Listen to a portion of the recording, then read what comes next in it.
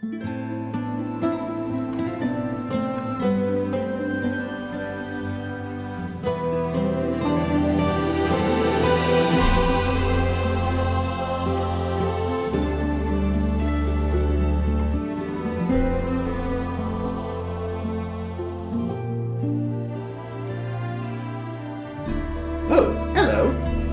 to Storytime with me, the Archivist.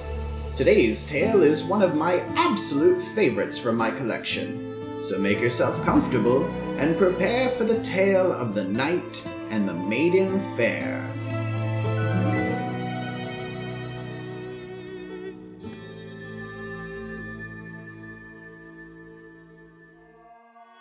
A thematically appropriate time ago, in a small village, there lived a maiden fair. Her eyes were functional, her ears were what you'd imagine attractive ears would look like, and she had a well-turned calf, whatever that means. All in all, she embodied the standards of beauty defined by her immediate cultural surroundings. One dark and sinister night, a foul wind blew into the sleepy village, heralding the arrival of a band of vile brigands. The thieves burned the village, looting as they went. When dawn broke, the villagers were distraught to find that the fair maiden, along with a number of other women less important to the overall narrative, had been kidnapped. The citizens of the village cried out to whatever deity they locally worshipped for salvation. Imagine their surprise when, from a distance, there came the sound of galloping hooves. A knight, tall and resplendent in shining armor, rode into the village on a great war horse. He was adorned in a breastplate of gleaming silver, with a great white cloak fastened at the shoulders that flowed luxuriously down over the back of his mount. At his back was slung a great two-handed sword, with a ruby the size of a hen's egg set in the pommel. He lowered his visor and, in a knightly voice, addressed the town. "Hello there, villagers.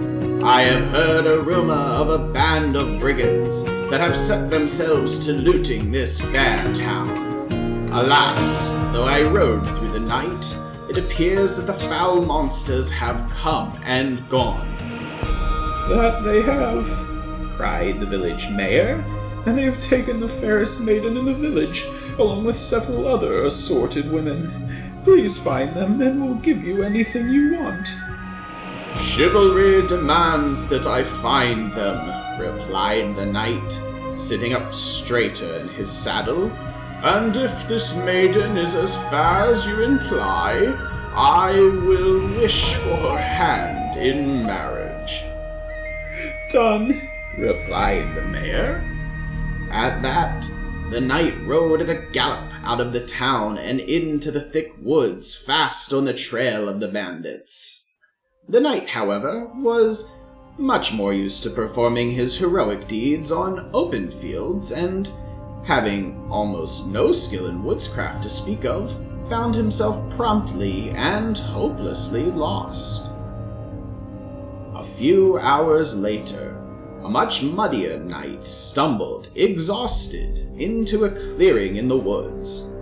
His horse had abandoned him the third time he galloped straight into a low-hanging branch, the first and second times having cost him his fine white cloak and ruby-studded greatsword respectively.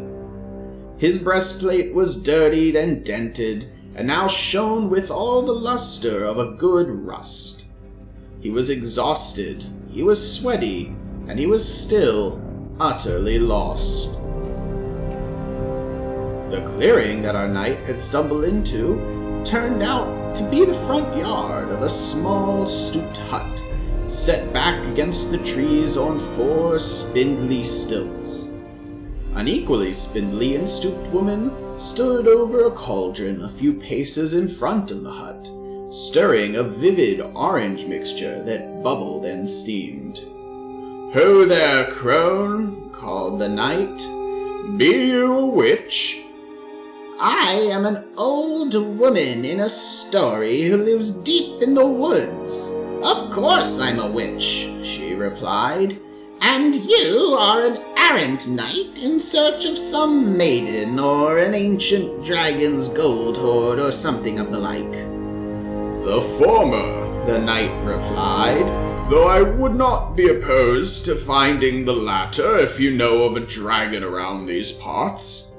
I am, though, tracking a fair maiden who was kidnapped by bandits. I mean to save her and take her hand in marriage as dictated by the laws of chivalry. Ah, cackled the witch, stirring her brew. You seek that which you have not earned. I know of this maiden and her bandits, but the information will come with a cost. Beyond this clearing is a cave, inside of which an ancient spirit dwells. If you can prove yourself worthy of the maiden's virtue to this spirit, I will gift you with the knowledge you seek. It's that easy? The knight asked, standing straight and proud for the first time in the last hour. I will prove myself worthy and be back here before nightfall. Thank you, old hag. You're most kind, despite your horrid appearance. And so the knight dashed off, following the directions of the witch from the woods.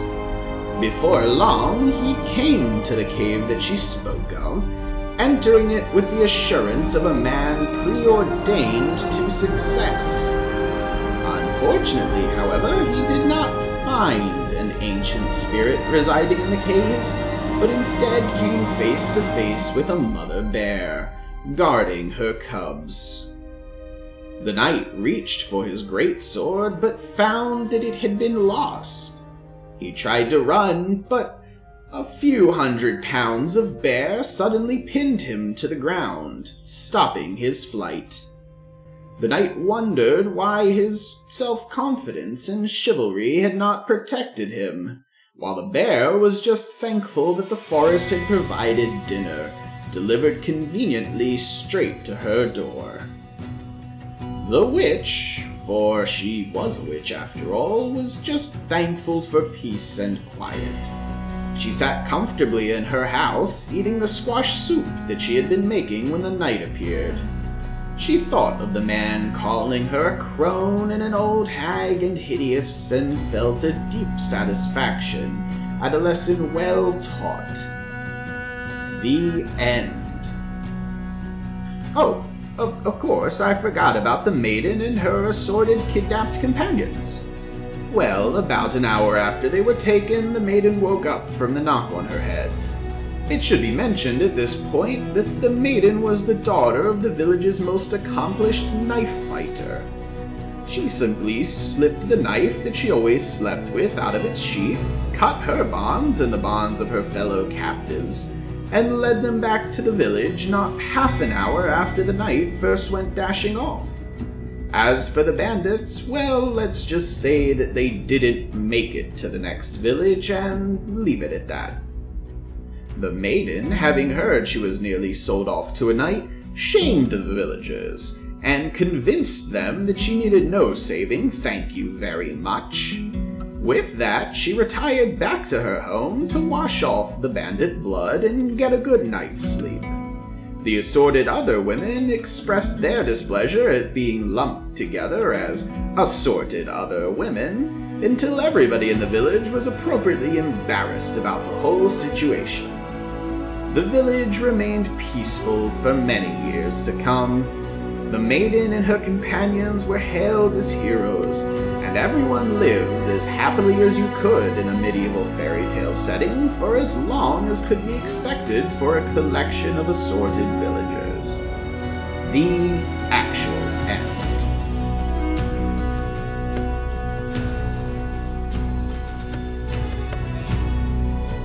Thank you for listening.